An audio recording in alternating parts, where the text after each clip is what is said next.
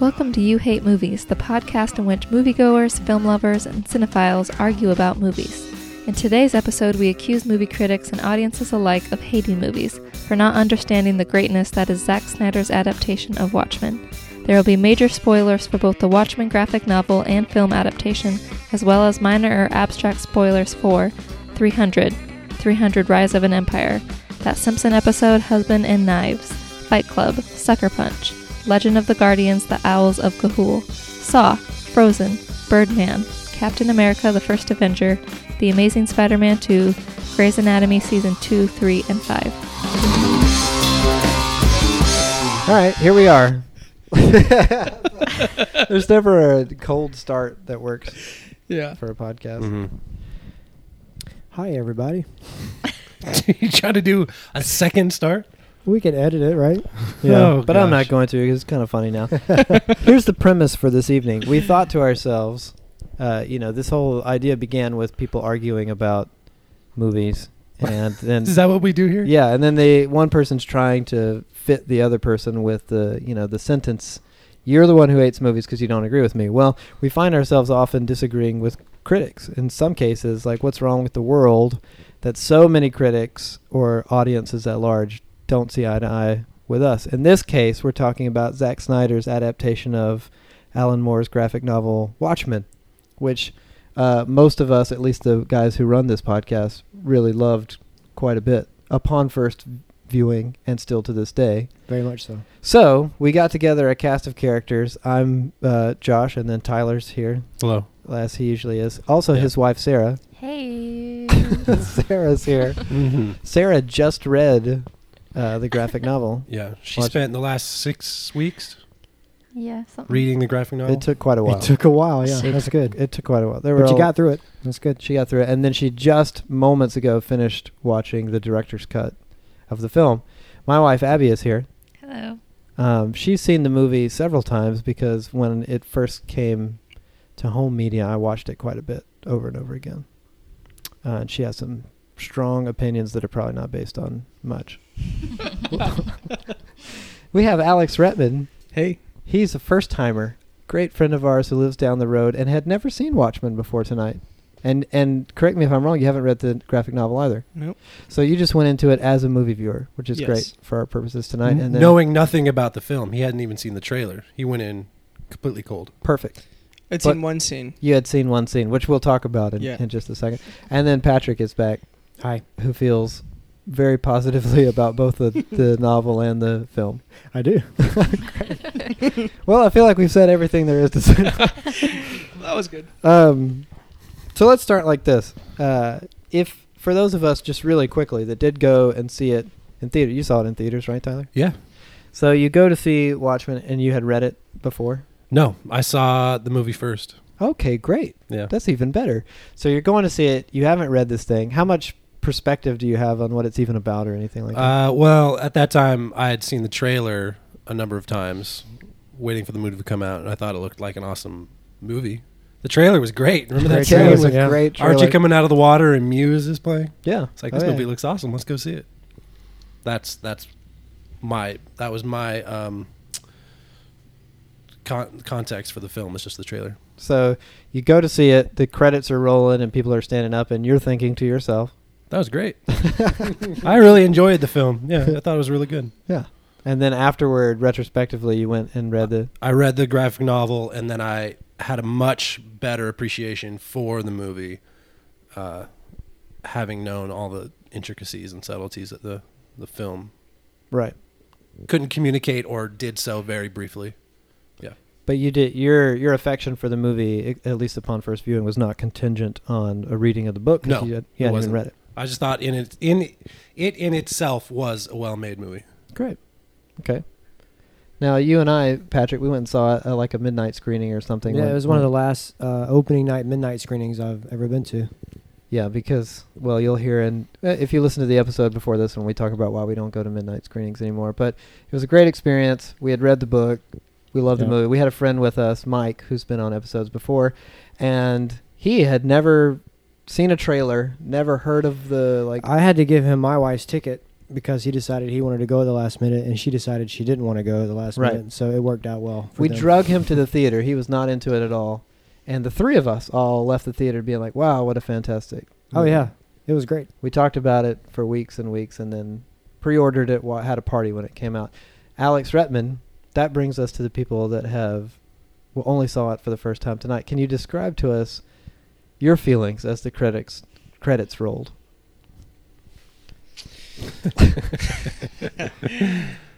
I thought it was just a good story overall. I thought it was like pretty well developed, and I didn't really have much going into it. So, some movies you kind of have the general idea of this is going to be the narrative arc, good versus evil. That really wasn't the case in this one. So I feel like it, at the very end of the movie, you have a lot of different thoughts, but kind of the main thought that I was having was, this is just what happens. Humanity kind of tends to destroy itself, then works to rebuild itself, while there's this kind of nebulous figure, godlike figure out there who maybe has intervened in different times and helped speed the process along, but it's just kind of that repeating cycle. So. Yeah, I was thinking to myself, pretty because Rettmann here was sitting behind me in the movie room. It was crowded. It's a small movie room. And I know that you're into like reading about philosophers and, checking out that whole thing. This movie's pretty jam-packed with philosophy. Really so, and I could hear him audibly tracking with it. Oh, Was he Omandis? Oh, yeah. Every now and then, like, ooh, some names in there. Ozymandias. Mm-hmm. That was a good one. Yeah, there were some names. Yep. Lots of names. Well, John. I mean, they just, that John. you can tell that they really meant to actually draw your mind to history and draw your mind to different characters in the past Sure. and just show the repeating nature of, humanity. So would you say you appreciated the density there and the themes Oh, yeah. and that? So, Yeah. Okay. Yeah. Would you say it's probably one of the greatest things? No, but so positive. Yeah. Positive Yeah, experience. definitely positive. I think that, another thought, and maybe we can talk about this, but is how much do you need to know about evil to get kind of how good overcoming evil is? Yeah. Do you need to see all of it? Yeah, it's a pretty graphic movie. There's lots of scenes in there that there's probably about 10% of the movie that I just couldn't really close my eyes. It's quite gratuitous. Yeah, and sometimes. so, at some level you have to wonder, like, does that enrich the movie? Does it make it better? Does it detract from it? Do you need that in order to understand, like, the resolve? Sure. So Those are all great questions, which we can, I think, wrestle with. maybe get through. And so I'm sure you have some negative observations that we'll draw out as well. Sure. Yeah. Everyone does. But overall, Yeah, I thought it was do we have a scale? Like a How many? We have a 5-star rating. Yeah. a 5-star rating? Yeah.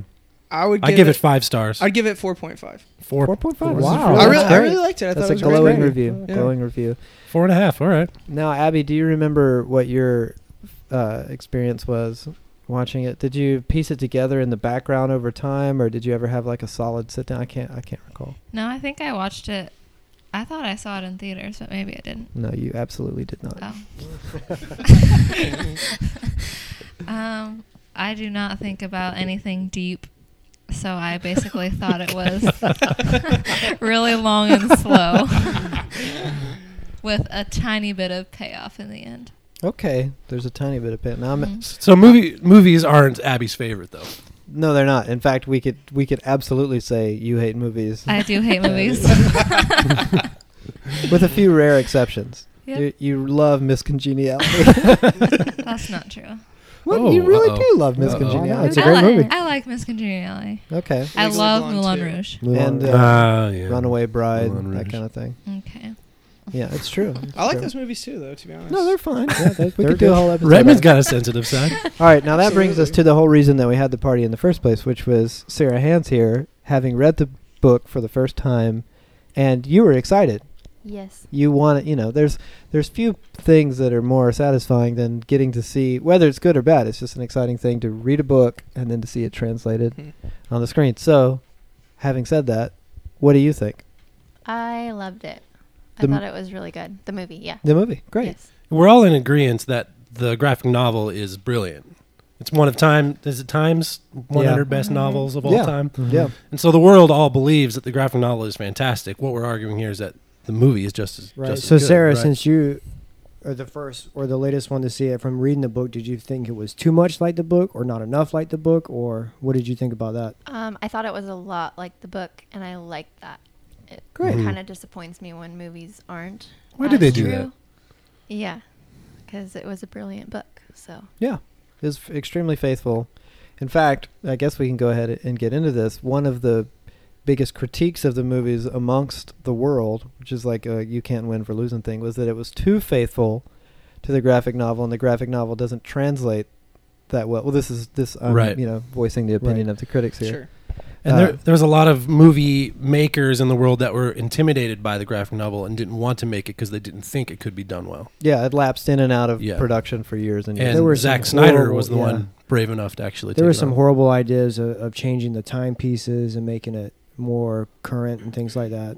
Taking it out of the 80s. Yeah, Ooh, that would have been no good. yeah. Oh yeah, there was so many dumb ideas now. If you Yeah. read about. There's a cool story that Zack Snyder tells that he would just carry that novel around with all his notes in it, like never thinking he would actually do anything with it. He Yeah. just loved the story.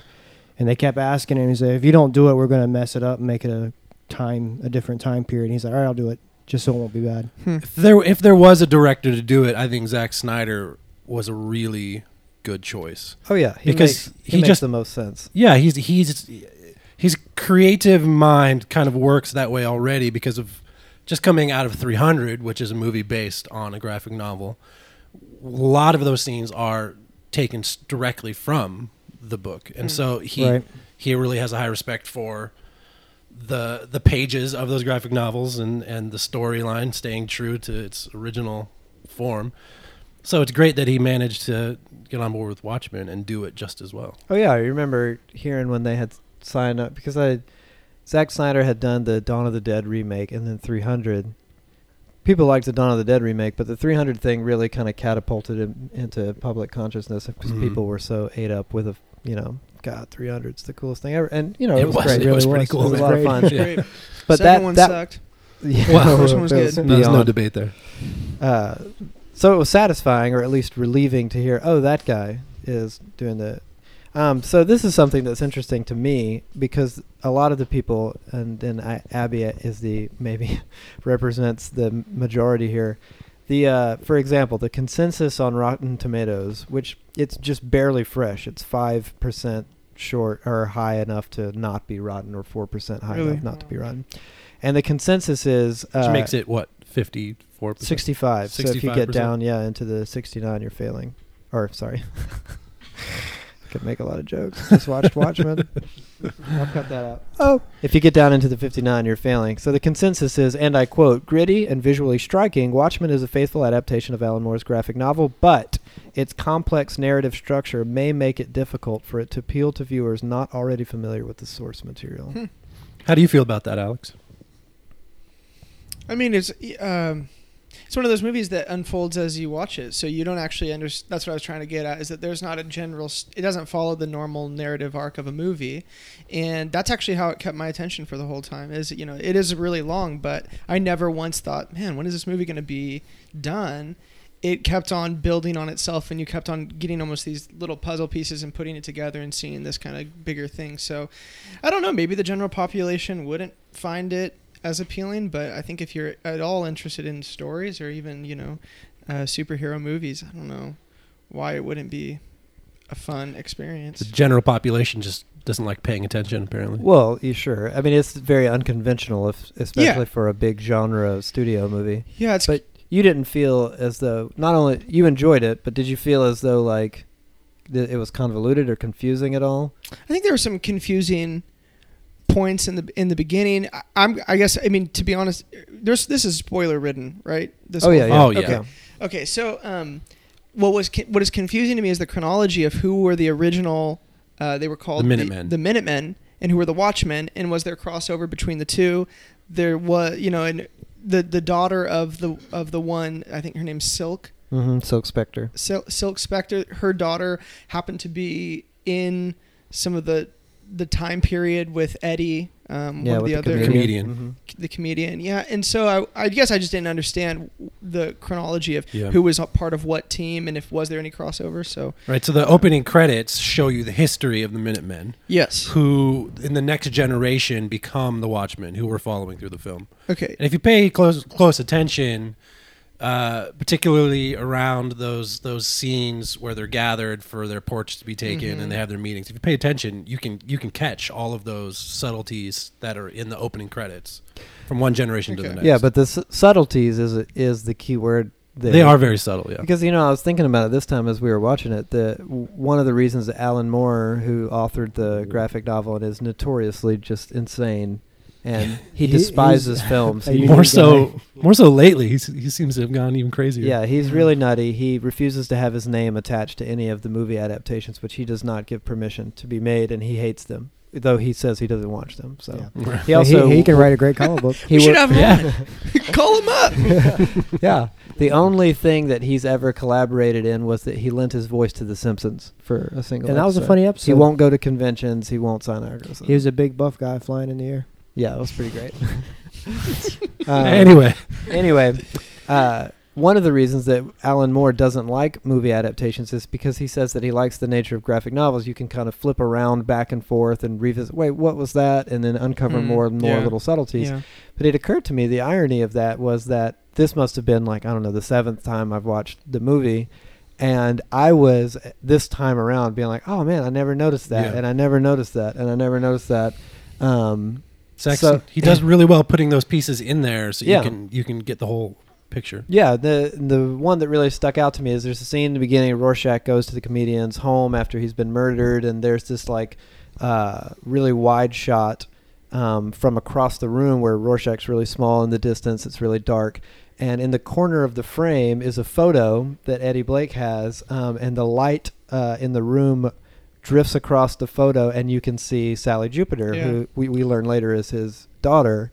And at the time you'd be like, well, why in the world would he have a photo of her?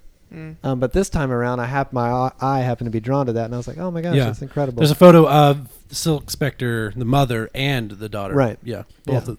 So there's a lot of little things like that, or just little visual things that Zack Snyder has done. The scene, or in that opening sequence, the opening credits, which is just so great. It's one of the best. Yeah, openings. such great It was opening really credits, cool. When they're standing outside of Area 51, Ozymandias, and he goes and he shakes hands with David Bowie. David Bowie is standing there as Ziggy Stardust, which I've never noticed before.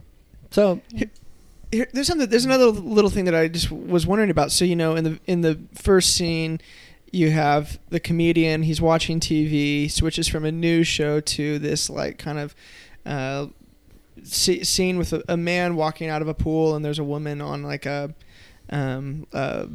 sunbed kind of thing. Was that at all related to Pyramid in any way? Okay, Yeah. so because that comes back in Ozymandias, he's watching that, in Antarctica, and there's ads for that all over the film. Yeah. Promoting, is it a cologne called Nostalgia? yeah. Mm. It's all So over the film. Vite- Billboards everywhere. Vite has a kind of merchandising conglomerate that goes beyond just merchandising for the Watchmen toys, which is how he's funded his nuclear researcher, I guess. I think it's just showing us like how wealthy he was, like how prominent his products were. I think a lot of it was connecting the dots that he was in it the whole time. Right. Because if you're paying attention to each shot, if you look away from just the focal point of the frame or the main characters that are speaking, there are clues hidden all over the frame. There's billboards that Rorschach is graffitied on, or there's advertisements for Pyramid Industries or Vogue. Interesting. What is it? Vite Yeah. Industries. Yeah, which is, and that to me just proves the point, because you piece that together even visually, that like, oh, there's an echo of this here and here, that you're even subconsciously being drawn to make these connections throughout the film, even if they're not super overt.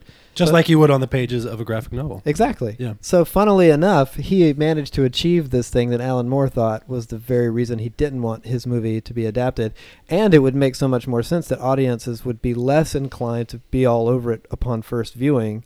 Because I think he's made a movie that I think time will tell later on. It'll be something like Fight Club. Fight Club came out and everyone hated it. That later on people will be like, it's a thing to watch Watchmen and to quote it and to because like, Fight Club in the same way, it takes a lot to process what you just seen.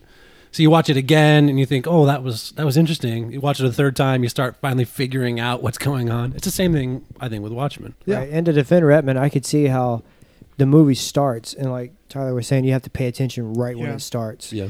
Or you might miss something that would like clue you in as it goes. Yeah, I was just kind of caught up in the history of it all, just seeing history in a new lens. You know, they're reenacting all these scenes, the killing of Kennedy and all these very moon landing and Dr. Manhattan's there, and there's all these like little scenes. So I think that probably 2 or 3 times you'd have to watch it to catch even like half of the subtleties. Yeah, and they really expect the best of the audience in the sense that there's like, it occurred to me this time, there's that monologue or the voiceover where Rorschach's breaking into the government compound and he's like kind of indexing what's happened to every one of the Minutemen and why he doesn't need to go do like, catch up on where they're at. Right, because so-and-so got his cape caught in the revolving door. And one by one, those are all things that we saw in the opening credits. The guy with his cape caught in the revolving door, Mothman went insane. Biting that doctor. Yeah, Silhouette was a victim of a hate crime because she was gay. And then Rorschach calls it, he says she was a victim of her own indecent lifestyle. Right. Which is like, a lot of people go away from the movie and think, oh, like, Rorschach was cool or whatever. Rorschach is like a right-wing fundamentalist, and he read this, like Republican paper or whatever it was. And he was the one graffitiing on those billboards. If something about "we are right," and then he would fill it in in your heart it's right. Yeah, right wing. And he was known for being uncompromising. Right. Yeah, and he suspected that Veidt might have been a homosexual. Right, which plays again into the opening credits when he's shaking hands with. David Bowie. Right. Yeah. So there's all these little subtleties that, upon this extra viewing. So I remember being in the theater, the credits start rolling, and I felt very satisfied that the movie had been adapted the way it was, and just, and you enjoy it as a movie detached from the book or attached to the book. And there was just an audible disdain from the audience. Like, there were like groans and moans and stuff. Yeah, what the heck? And then when we were out in the hallway, I was thinking like, maybe it was because we read it or something, but then our friend Mike was like, God, that was incredible. And did you think about this and think about this? It's like, maybe that's not it. And then I heard these nerds out in the hallway going like, one of them said, Alan Moore's turning over in his grave. And I thought that's weird because he's not dead. But hey, he might sleep or something like that. Yeah, he might sleep in that grave. Yeah, we don't know. But then I was like, oh, nerds don't like it either. And then there was all this outrage about like it was a slave to the source material, and I was like, "What the heck? What in the world?" You would be so mad if when it did stray from the source material. Spoiler alert: in the graphic novel, it's not Dr. Manhattan being framed; it's a bioengineered squid. Yeah. That is teleported to the city, and then and it's as cool as it sounds. Yeah, and it's made to seem like an alien attack. And so don't they still think it's Dr. Manhattan was behind it in some way? I don't recall. Is that the case? Well, Sarah? we know who to ask. I don't remember that. Dr. Manhattan isn't implied in the attack? I don't think so. So we really admire Zack Snyder's ability to commit to the source material. But there are a few crucial things he changed, one being the ending. And I'm sure, Sarah, you noticed all of those subtle changes? Yeah. A couple of them very blatant and then others more subtle. Yeah. Which I was kind of hoping like for a couple of the subtleties, like for instance in the graphic novel in Antarctica, he's got like this whole like biodome of like a rainforest, and it was really like visually stunning in the graphic novel, so I was kind of looking forward to that in the movie. But yeah, the two big changes in my mind are one, the ending. The squid. They cut out the squid and they put in like a nuclear pulse. Yeah. And then two was Rorschach's encounter with that criminal, the kidnapper, the pedophile that he hacks up. So yeah, in the scene in the graphic novel, he doesn't kill him directly. He allows him. He sets the place on fire and leaves him a saw. Yeah, it's like Saw, right? So instead of just hitting him in the head with that butcher's knife, with the meat cleaver, he nails the guy's hand to the table, sets the house on fire, and gives him the meat cleaver, which is brilliant because that man had just cut that little girl up allegedly, And so he was turning it on him. If you want to escape this fate, you need to Do the same thing. Yeah. bring the knife down on yourself. And there's this chilling rendering in the panels as Rorschach watches the burning house, Right. satisfied because And the the- man never makes it out. yeah, he never comes out. Yeah. So So that was a big change. Did you notice that when you were Yes, watching the I movie? did. Yeah, it's kind of shocking seeing him It kill. was just utterly jarring. And Yeah. regardless of the change, I was just like, oh, holy crap. Yeah. And that was, Rettmann, you said that was the only part of the movie you had seen. Yeah, that was yeah. My roommate a couple years ago, I walked downstairs and he was watching it, and I hadn't seen the movie before, and I was like, "Hey man, what are you watching?" He's like, "Oh, this is The Watchmen," and it was like right at that scene where the dude is just filleting, Chopping his head in half. Head. Yeah. Yeah. So, and then Yeah. that brings me to an interesting question that I want to circle back to. But before that, Sarah, did you know that, had anyone spoiled the fact that the squid was not in the movie for you, or were you expecting that there might be a squid? I was expecting a squid. Yeah. So, Now, how do you feel that he changed that?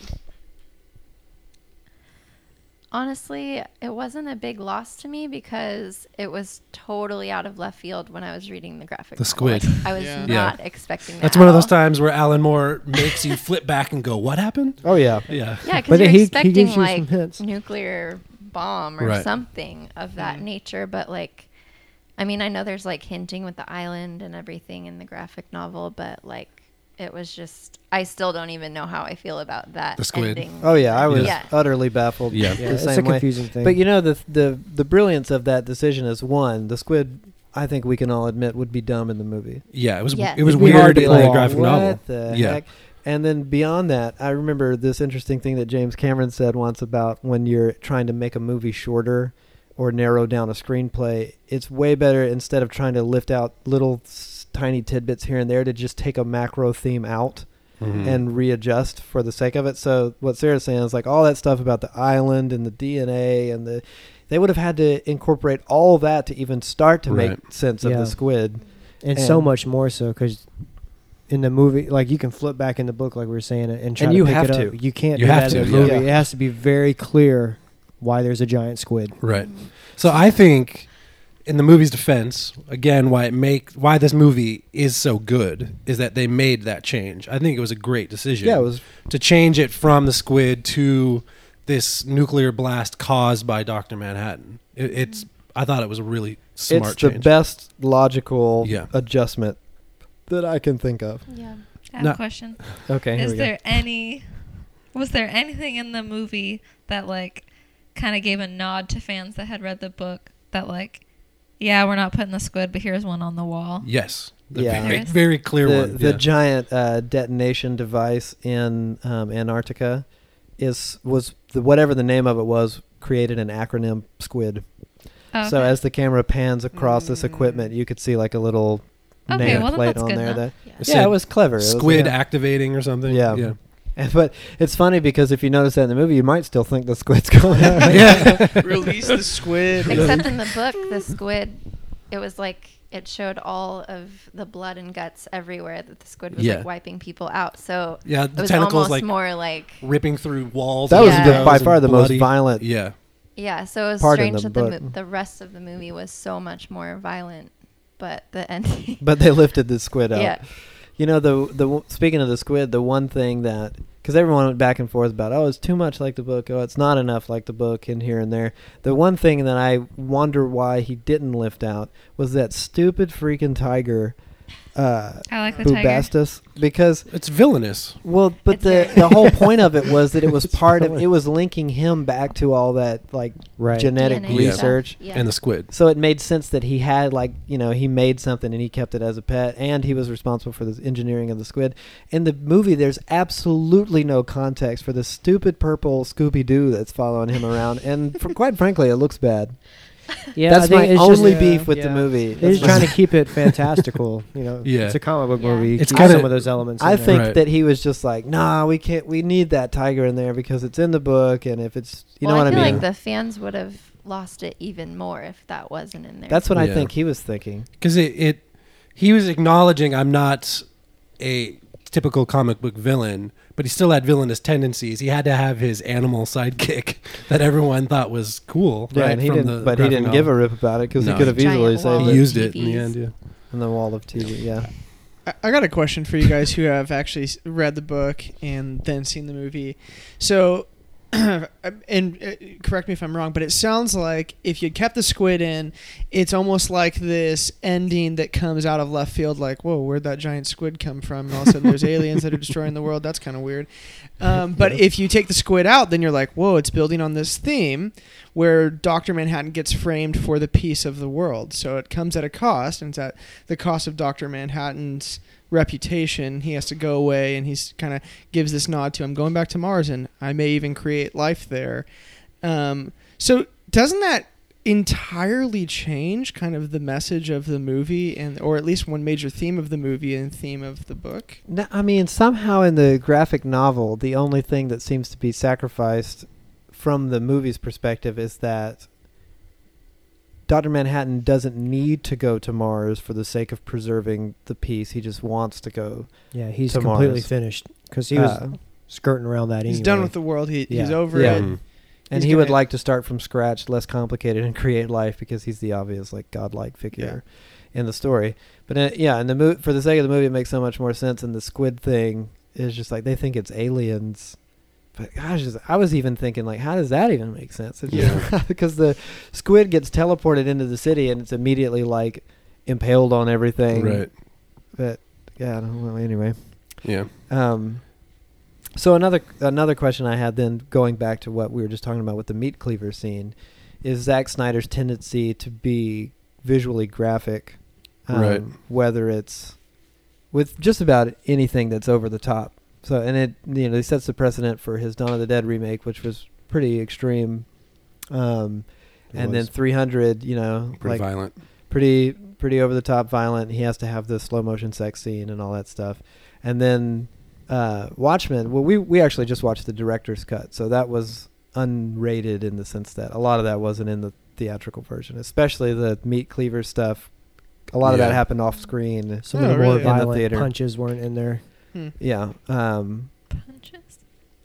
So instead of just a punch like Indiana Jones, it's like it has to be a punch, and then you see them Ripples spitting out and bloody, broken slow teeth motion, and stuff like that. So I admire Zack Snyder for his commitment to forcing you to see those things, and so it's almost like his movies have more gravity because you have to be exposed to that kind of intensity.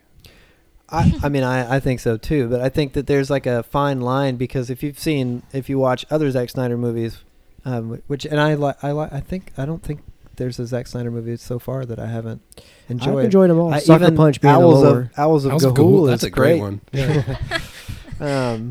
Which is the same guy, Bethany. If you want to watch Legend of the Guardians, Owls of Ga'Hoole, it's a lot more She's up your not here. alley. Don't say her name. She's not here.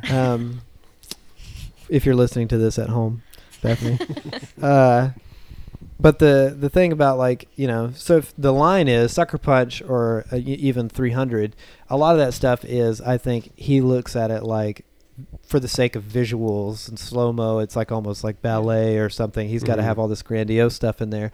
When he kind of lapses that into the violence at some point, it seems like it could be he's trying to make it like, oh, look how awesome this awful, whatever it might be, the oil to the face or the, knife to the neck or the broken bone that breaks out into your face as you're looking at it. He doesn't pull his punches with those sort of things. No. Nice. If anything, he turns the volume up. Yeah.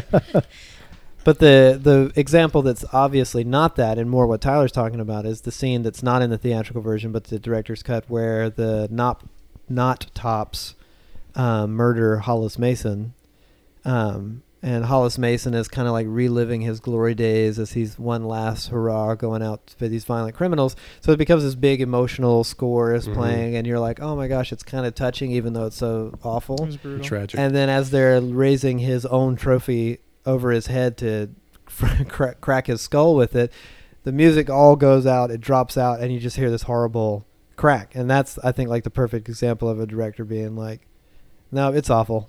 Yeah. And and now you're in it rather than trying to spare you from it. Yeah, exactly. By romanticizing it. So You can tell when other directors or other movies try to do a similar thing like that when it doesn't work as well, because they're, in this movie, all of those things seem to be directly involved with the story and be telling us something with it. You know? Yeah, I do. I thought maybe that you had more. Yeah. That was really That was abrupt. That was great, man. Great. Just like the director. Yeah. Hey, that's it. It's horrible. Zack Snyder, if you're listening, we're big fans. So, Abby, you've seen this several times off and on, at least in bits and pieces, and probably once or twice all the way through. What is it that you found disagreeable, other than the fact that you think it's long and slow? Or can you tell me anything more about the fact that it was long and slow? Did you find it hard to piece together, or was it not that you just didn't like it? Yeah, I found it hard to piece together. Mostly Well, you were in because- and out of the room. Well, You I've were seen on your it- phone. I've seen it 2 or 3 times, Okay. just sitting there forcefully. It's really long. There's lots of different elements, and to me it was just hard to follow, and I'm still confused. Like, was the comedian the dad of the girl? Yeah. Yes. Yeah. Then why was he like being weird with her later? When he met her? Yeah. Because she he didn't knew know. that it was his daughter. Oh, so that wasn't like romantic. No. No. But it leaves you questioning, like, what kind Yeah. of past Yeah. they've had. We think, as the viewer, you don't know yet that she is his daughter. You think he's being Creepy. Okay. But he knows that's his daughter, and so that's why it's shocking in the end when you Okay. realize. Yeah, sounds like it was, other than the fact that you didn't get it, pretty effective. Well made. Yeah. True. Just like that. I don't know. I think it's. I just have a hard time painting. I'm not a deep person, so to like Gosh, you keep saying that. to like You understand are a like deep person. philosophically, it's like good and evil, and he's like, I'm just like, Dr. Manhattan is so annoying the way he talks, and she's just like, get out of your head. What about his a fair body? assessment, though, Okay. of Dr. Manhattan? Get Okay. out of your head. Speaking of which, and critiques of Dr. Manhattan, a lot of casual film goers didn't appreciate having to look so much at Dr. Manhattan's anatomy, which you get quite a bit of. Right. In- Get a lot below the My belt. question is, why is sometimes he has undies on? I think that that's explained. That's explained in Sometimes the he graphic doesn't. novel. Yeah. Okay. He has no use for clothes. He's above clothes. I think that when you see him wearing clothes, it's often in situations that it's for the sake of. Public. Like Well, TV. it kind of, when he first became Dr. Manhattan and went through that transformation, he wore like a long pair of briefs in the graphic novel. Right. And over time, it's pretty clear he becomes more and more detached from humanity. And so he began in a long pair of shorts, and you see that in the flashbacks. And then they became short briefs, and eventually he took them off completely because he just had no connection to the customs of society anymore. Yeah. And we speed that process up in the movie by just giving you that scene in Vietnam with with his comedian's pregnant lover that comes into the sweaty bar. Yeah, it's gnarly. Yeah, it's really rough. So, another question that I had for Sarah was, I know, have just kind of gone through a lot of the Marvel movies, the Marvel Studio movies. You watched Yes. like Captain America and Avengers Mhm. and Ultron. You saw Ultron? No, not yet. No. Oh, you didn't see Ultron, but you've seen Avengers, Yes. which those represent the standard of success for comic book adaptation. Quintessential They're pretty superhero. successful. Yeah. And if you've listened to this podcast, you know that we like those quite a bit as Yeah, well. We do. How does it feel to? Well, I know you don't read Marvel books, but you read that one, you saw it adapted, and you've just seen these others. Like, they just are such drastically different worlds. Does it make you think, well, no wonder people like Avengers more because it's like popcorn entertainment compared to Watchmen? Or do you think that the Watchmen movie, does it surprise you that people hated it so much? It did surprise me that people hated it so much. But also it doesn't surprise me because of the general... Well, which is it? Well, it's surprising to me because I liked Watchmen so much. And maybe it's just because I've read it and I haven't read any of the Marvel novels or comics. But, yeah, I don't know. Do you think that it's because the Avengers comics, they're there's a very clear distinction between good and evil, but in Watchmen, it's kind of dark and it goes into the depravity of like the human condition, and there's no black and white as we see at the end of the film, especially with Rorschach. It's very gray, and there's good in darkness and there's darkness in good, and it's very complex. Do you think that audiences just couldn't keep up with that, or they just didn't like it? Yeah. I think that's why I liked Watchmen so much, is because it makes you think, like, in the end, or even when you're reading it, like, looking at the characters, you're like, okay, like, I'm seemingly pulling for this character, but then he goes and does this awful thing, and it's like, no, he's a really terrible person. And, like, so it's all very gray, and it does make you think, which I think it makes for a good novel. It's very challenging. It challenges the reader, right? Or really viewer, does. no matter But who you are. do all those themes translate in movie form, in your opinion? It's hard because you just read the thing. Yeah, I think so. I agree. I was just curious. I mean, like, the funny thing about it is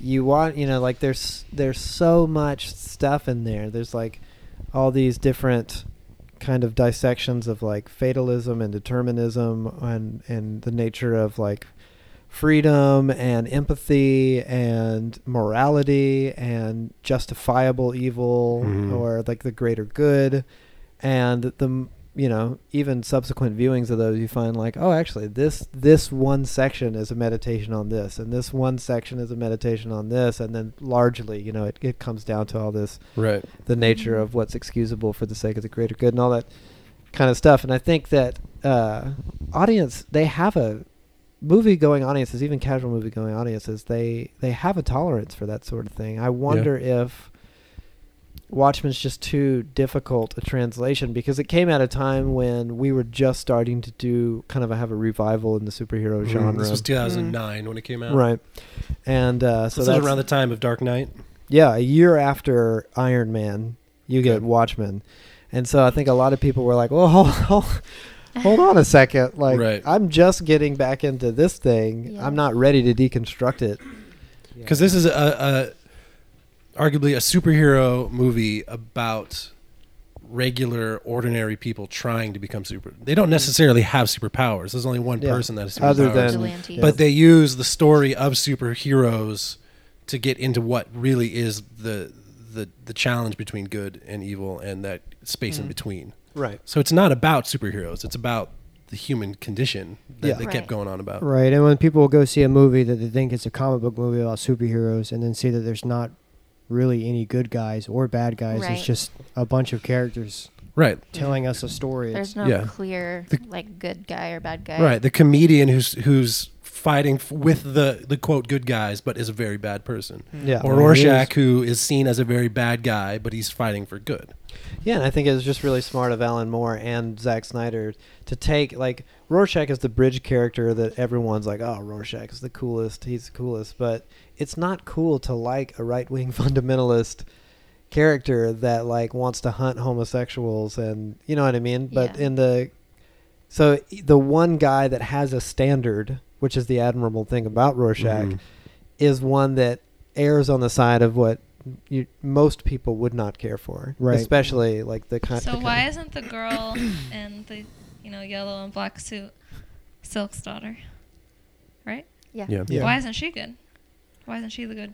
I think it's not necessarily that she's not good or bad in the like hero villain sense. It's just that she's terribly flawed and damaged, and Right. Mm-hmm. When it came to someone who big was watching it decisions, with they us couldn't make the right decision because Yeah. there wasn't a right decision to make.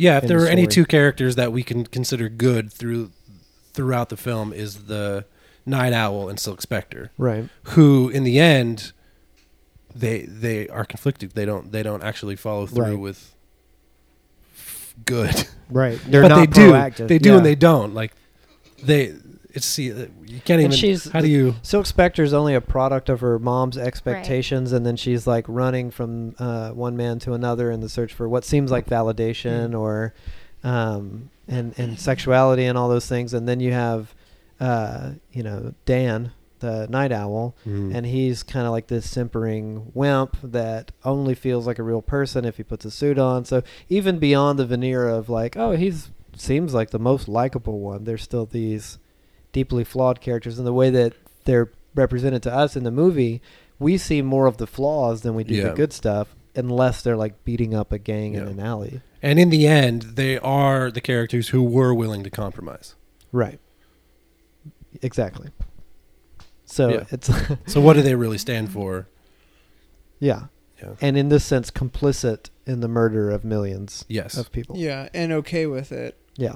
I think that was like the one thing, you know, there were so many different little themes, but the American dream and comfort, that theme throughout was kind of one of the saddest themes, because at the very end you have these millions of people, and I would imagine even family members, probably friends, people that they saw on the street or at various workplaces who are now gone because of this destruction in New York City, and they're just kind of carrying on like everything's okay for the sake of, can we just put that behind us and just be comfortable right now? We have the martinis and like talking about those final scenes. Yeah, and I think that was kind of the hard part to swallow. Is like, oh my gosh, do we really move on and get over that fast? Put the Band-Aid on and keep on going. But you know, that's just kind of the theme that Silk Spectre's daughter had kind of been playing into the whole time. If something's broken, I'm not going to fix it. I'm just going to move on and try to patch it up. Well, I think that at the end it implies time has passed, and with time, you know, there's a sense of healing. Yeah, go ahead, tell us something about time and and if we know anything about traumatic events like that in history, people always respond quickly to and recover. It's a unifier. I mean, that's and part of there's a lot of billboards with people coming together and holding hands. You see that propaganda billboard with an arm for the CCCP in the USA. And part of the way that the plan would work, that there's peace, is that they would move on quickly. If they got hung up on it, the plan wouldn't work. So before we wrap things up, there's just one exercise I wanted to do to end the thing. But before we kind of pass sentence on the critics of America, or I guess in this case the world,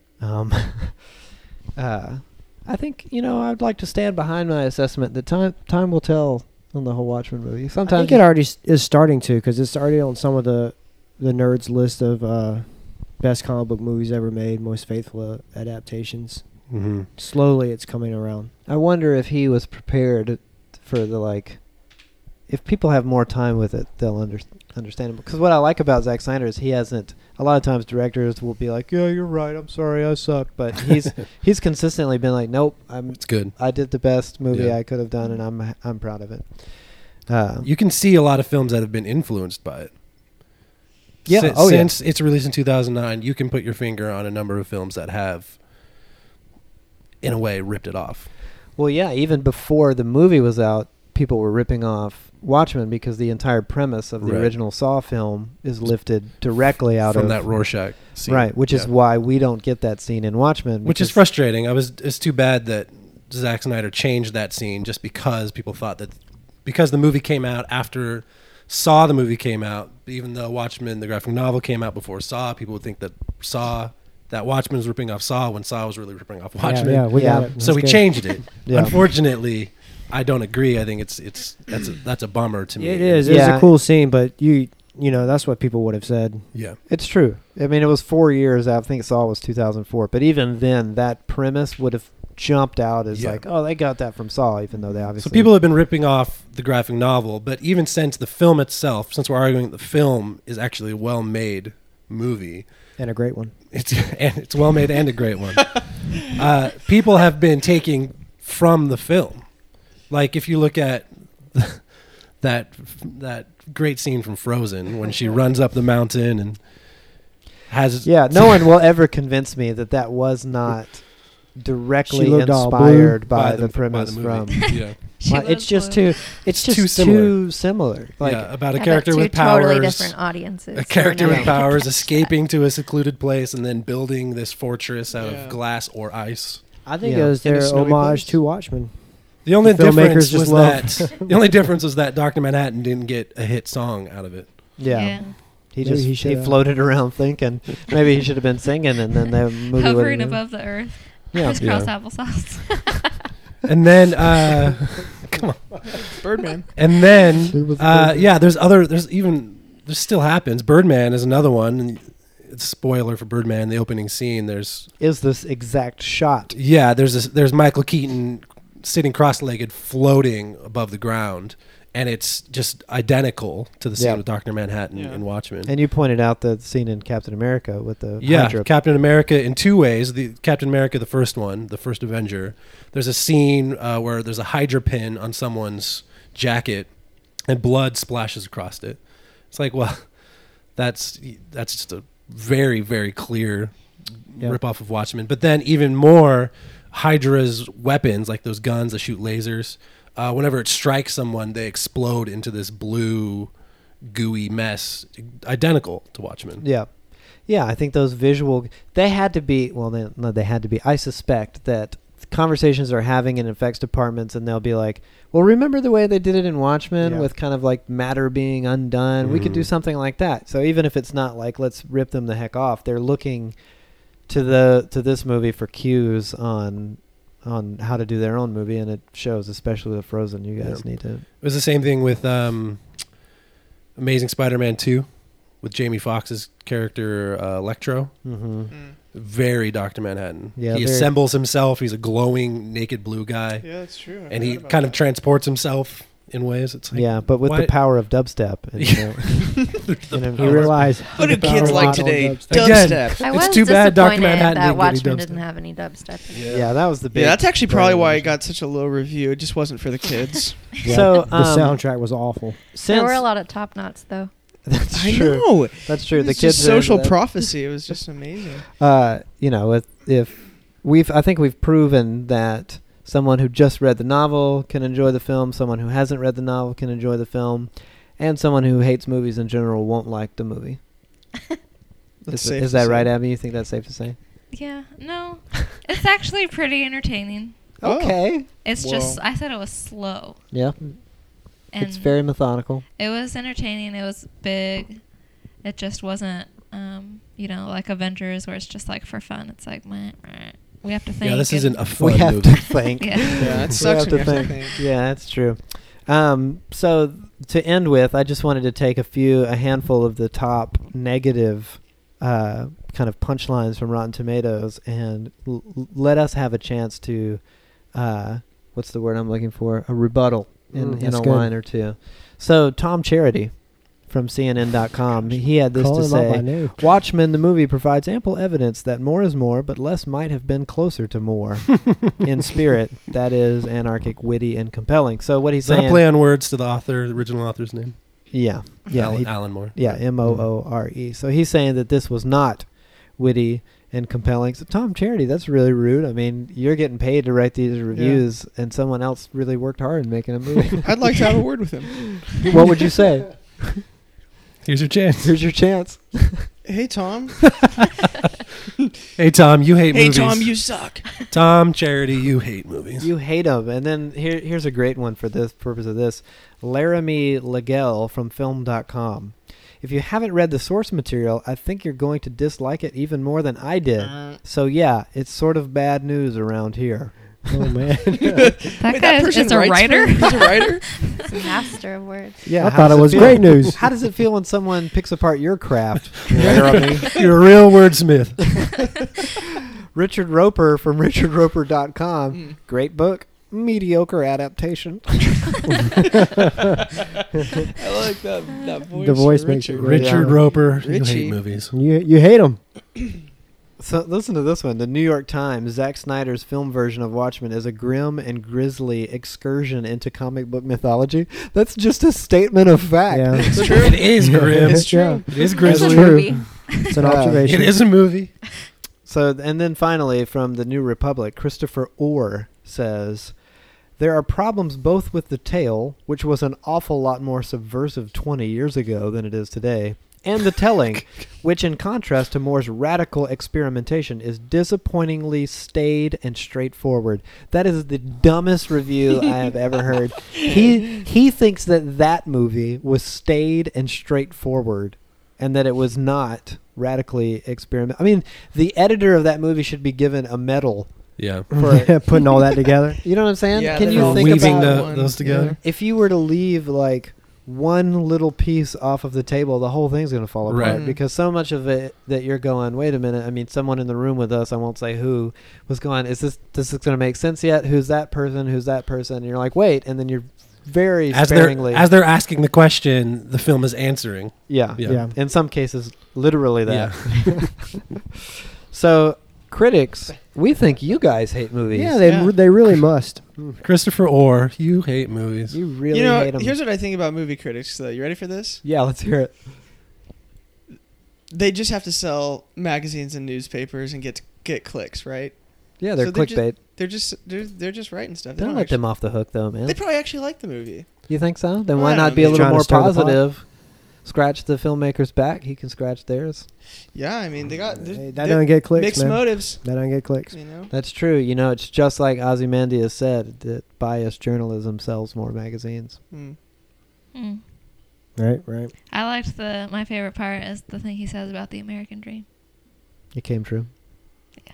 Yep. The comedian. Comedian Is- said that. It was profound. The comedian was It very was profound. very profound. In the end, I thought about the comedian was right. He knew that there was no right and wrong. That there was a giant space in between that the world lived in. Hmm. You saw society's true face, chose to become a parody of it. Must have been a hard life for the comedian. And the final observation that we can make out of that is that the comedian was also Danny Duquette on Grey's Anatomy. Oh my gosh. Did you just realize? Yes. Oh boy. So after spending 2 seasons in a hospital bed with cancer, he must have felt quite nice to run around and fire a shotgun at That's people. why he was so mad. Living up in that house, man. Big windows. It's great.